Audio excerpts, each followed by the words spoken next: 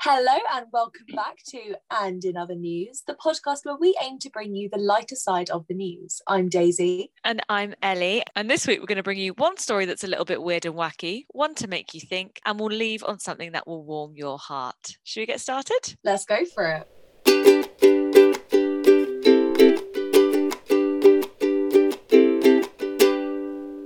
So the first story, this is our slightly weird and wacky story, and it's about the big one in Blackpool Pleasure Beach, the roller coaster breaking down. And then this isn't just any old roller coaster breaking down story where some people were stuck for the 20 common minutes. story.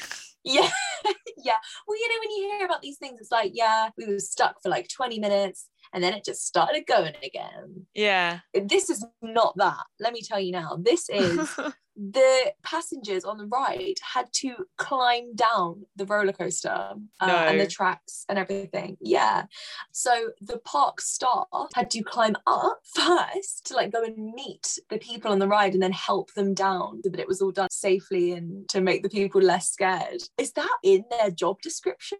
I feel like it's definitely in their job description, but it's the kind of thing you'll just sign and be like, well, that never happened. And then it comes to it and you're like, oh no, now I've actually got to go and scale this roller coaster. Because isn't it like one of the tallest ones in the UK? Yeah, no, it is. And what I didn't know and have learned since reading this article was that it was originally built in 1994. And at that point, it was the tallest and steepest roller coaster in the world. Really? Apparently. Oh my gosh. I don't know about now, obviously. I think there's ones that have topped it, but it is obviously still pretty tall and pretty steep. And were they stuck at the top? Yeah. Honestly, the thought actually makes my stomach scrunch up. I can't imagine. Yeah, well, a lot of people were saying if I'd have been stuck there, you'd have had to use a crane to get me out. There was no way I'd be walking down there.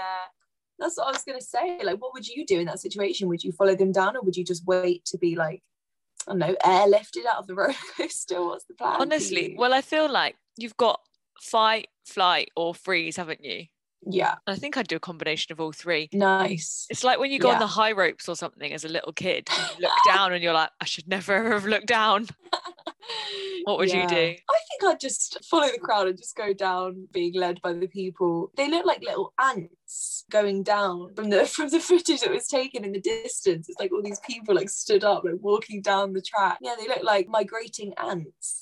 Oh my word. I think I just want to be off as soon as possible. Yeah. Because you get on a roller coaster. I don't know if you like them or not. I don't particularly like them. I get on ready to come off. If I was on that and then it stopped, I'd be like, sorry, I did not sign up for this. Yeah, I love roller coasters. And touch wood, I haven't been on one for a while, so who knows what will happen next time. But I'm not like scared of heights and things like that. But I think the whole concept of it malfunctioning when I'm on it, like it's not supposed to stop and it stopped and they're not supposed to brake, so if it stops when it's not supposed to do that, then my thoughts are like, what else could happen that they haven't really planned for? Yeah. And I think the fun part about the danger of roller coasters is that it's not really dangerous. Yes. So when it is, and when you're stuck in Blackpool, also it must have been Baltic. It's so cold right now at the top of there. It's so true. Maybe that was why there was the rush to get people down rather than just like kind of sitting it out and waiting. It was a case of we're freezing cold up here. It's so windy. Or you see, don't you, films of people getting stuck on ski chairlifts and being stuck there for days and horrible. Thank you. No, thank you. I think I'll stick to It's a Small World and The Walters. Yes. That sounds like a safe option. It's like though, when you get the fares that come to your town and you go up on those rides and you're like at the top and you can feel the actual ride swaying. Yeah, because the ride has literally come out of a suitcase. Yeah. Don't want to think about it too much. It's going to send me spiraling and I don't need that today. Yeah, that's fair enough. And in other news, this story is in The Independent and it's called Why Do We Hate Follow People on Social Media? Ooh. And I read the title of this and I was like, do you know what I do? Like, I don't want to admit that I do, but I do. And Kimberly Bond is talking about how, especially during lockdown, people have started using social media more and the reasons why you kind of follow people that you don't like. And it's not a kind of thing where you follow people that you don't like that are doing badly. So it's kind of like, oh, unpleasant things happening to bad people. It's following people you don't like that are successful to make yourself jealous and make yourself feel bad. So like, I'm at this point in my life now where we've all left uni. A lot of people are at wildly different positions in their life. And so I have a lot of friends that will all follow people that are more successful than us just to kind of make yourself feel bad. And apparently it's because it releases the same endorphins in your brain as following someone you like. The hate and love emotions are really linked. So it all releases serotonin, dopamine, all of that. When you're emotionally involved with somebody, it releases the same hormones. Oh my God, like no matter whether it's good or bad. That's crazy. Yeah. I wouldn't say I follow people because I hate them. It's more to do with jealousy, I think. I see. It's like when you ask a question that you don't want to know the answer to, but like you still have to ask, and you're like, yeah, there it is. There it is. Just to feel something. Self-sabotage, isn't it? Yeah. And I think it's kind of to elicit a sort of emotional response within you. So during lockdown, especially when you had no other social interactions with people, I guess it was kind of a way to get some form of emotion because everything was so... I'm doing like a wall in front of my face hand. You can't see it, the podcast, but it's there. Intriguing. Do you think you do?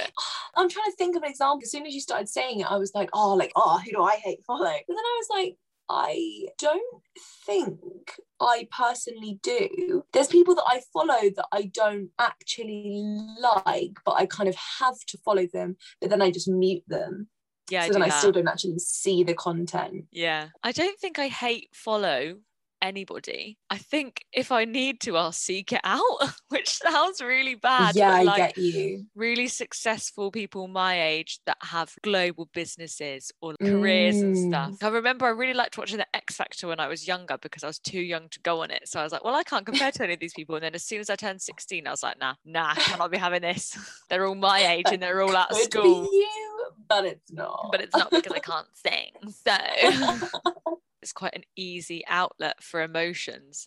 And also I think people used to do it before social media through buying things like gossip magazines and stuff. And obviously now it's all so much more accessible. Yeah. And also then Instagram really messes with you because if you click on certain content or you save certain content, it will keep bringing that back up. Yep. So it's like a vicious cycle and you can't get rid of it really. My Instagram algorithm is so strange because I've had it so long and my tastes have changed so much that it still kind of shows me stuff that I liked years and years ago. I don't know about you. It's really bizarre. Yeah. Well, mine's done like I've done like full circle. So when I first started my Instagram, all my posts were either of my little sisters or reposting things from like fan accounts that I followed of all the teen fiction I was reading. Yes, I remember and so that's just like what all my content. Yeah, exactly. And then, you know, since I've stopped doing that for quite a while now, but my explore page in the last couple of months or so is literally just full of Twilight content. And I don't know how this like restarted, but also I can see how it's carrying on because I engage with it. I'm like, oh, what's Cullen saying today? And then we'll click on it and then we'll scroll through all the other ones, be like watching the videos like, oh yes, I love this scene. And it's the content that I did not sign up for on purpose, but that I will happily welcome. I feel that I always use Instagram when I'm hungry, and so my explore page is essentially just cake. And I'm not mad about it, but now I can't go on Instagram without getting hungry. But yeah, without eating a little snack. Yeah, and so then every now and then I'll start getting obsessed with something really random, and then it'll slowly start to filter down on your explore page. I'm like, this is really confusing. There's no continuity here between any of these posts whatsoever. And I think as well, the article was talking about how actually it might be a good thing because you can very easily curate a social media that's an echo chamber of things you like, and you never get any alternative opinions. So I guess in that sense, maybe it's good. But it's still very insular, I think, and it's still very much a bubble, isn't it? It's like what we've spoken about before, about social media being what you make it, and so you tailor it to, oh, the whole world thinks the same as me, when actually you're only following people that think the same as you. Yes, that certainly did make me think. I'm glad. And in other news, this story is one that's a little bit like unconventionally heartwarming. And it's about the quote safety pilot event of clubs reopening that took place in Liverpool over the weekend. Just having basically a normal club night with like 6,000 people for the first time since, well, for the first time legally, I suppose, since clubs shut way back when in March 2020. I love this. So my cousin was there. I saw on Instagram that he was at a gig and I was like, what on earth is going on? And then I realised I'm going to get him to send me a voice note and tell me what it was like, and I'll pop it in here. Yeah, it was really good. It felt safe because you needed a test for entry, and that was all taken very seriously. But it was nice to sort of get back to a bit of normality, and there's probably more of the alcohol, but it didn't really like hit me till afterwards what I'd just done, and there was no distancing and all that. You know, it was quite refreshing, really. But yeah, it was really good. Yeah, it looked amazing.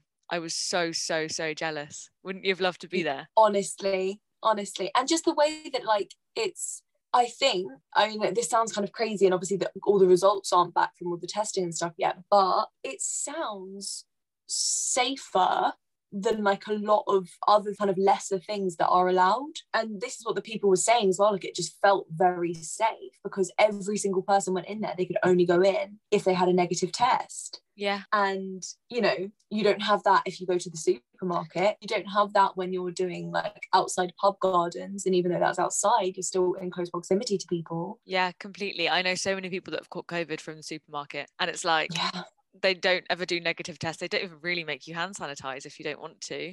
No, yeah, it's just like up to you. My supermarket that I go to is wild. I go purely because it's a fight every time I go, but it's so busy. There's like no social distancing really at all because they just let so many people in.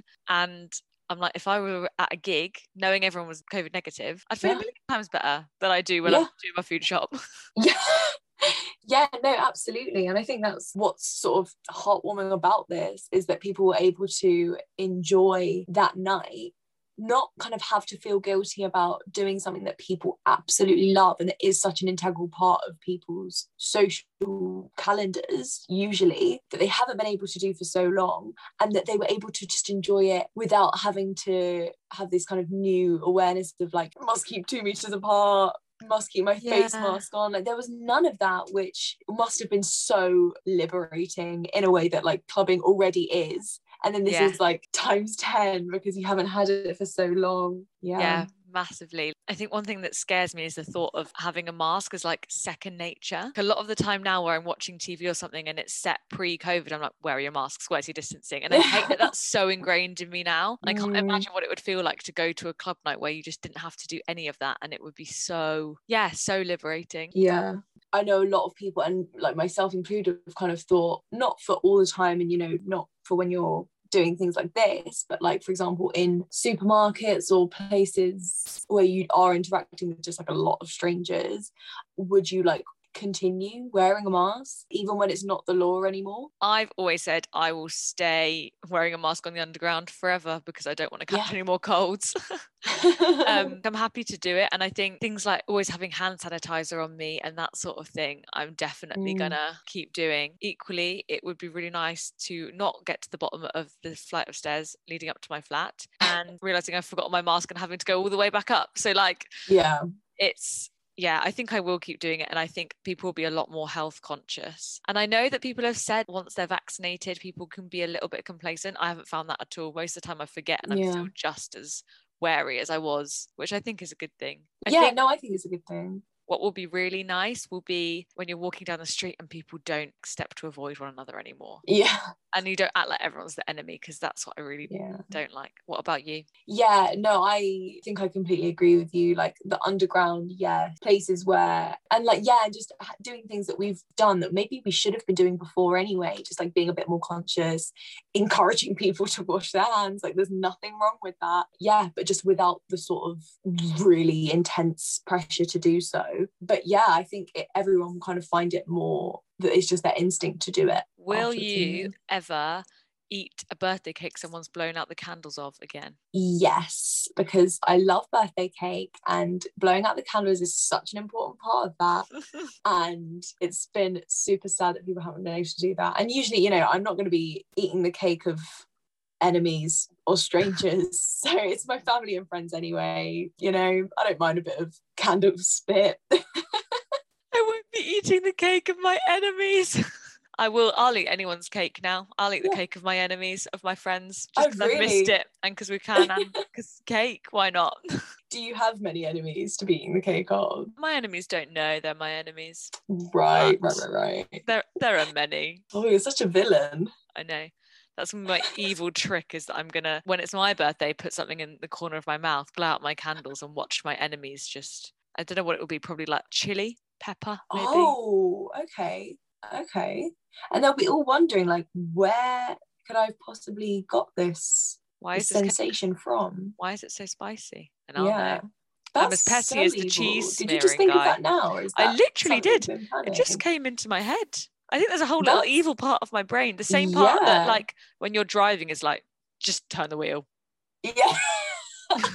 Or like when you're on a bridge with your phone, it's like, just throw it off. Just throw it.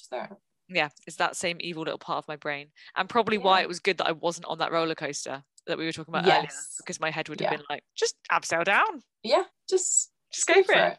Why not? I'm qualified. Thank you very much for listening to this week's episode of And in Other News. We hope you've enjoyed it. And make sure you subscribe if you want to know when we post our next episode. Bye. Bye.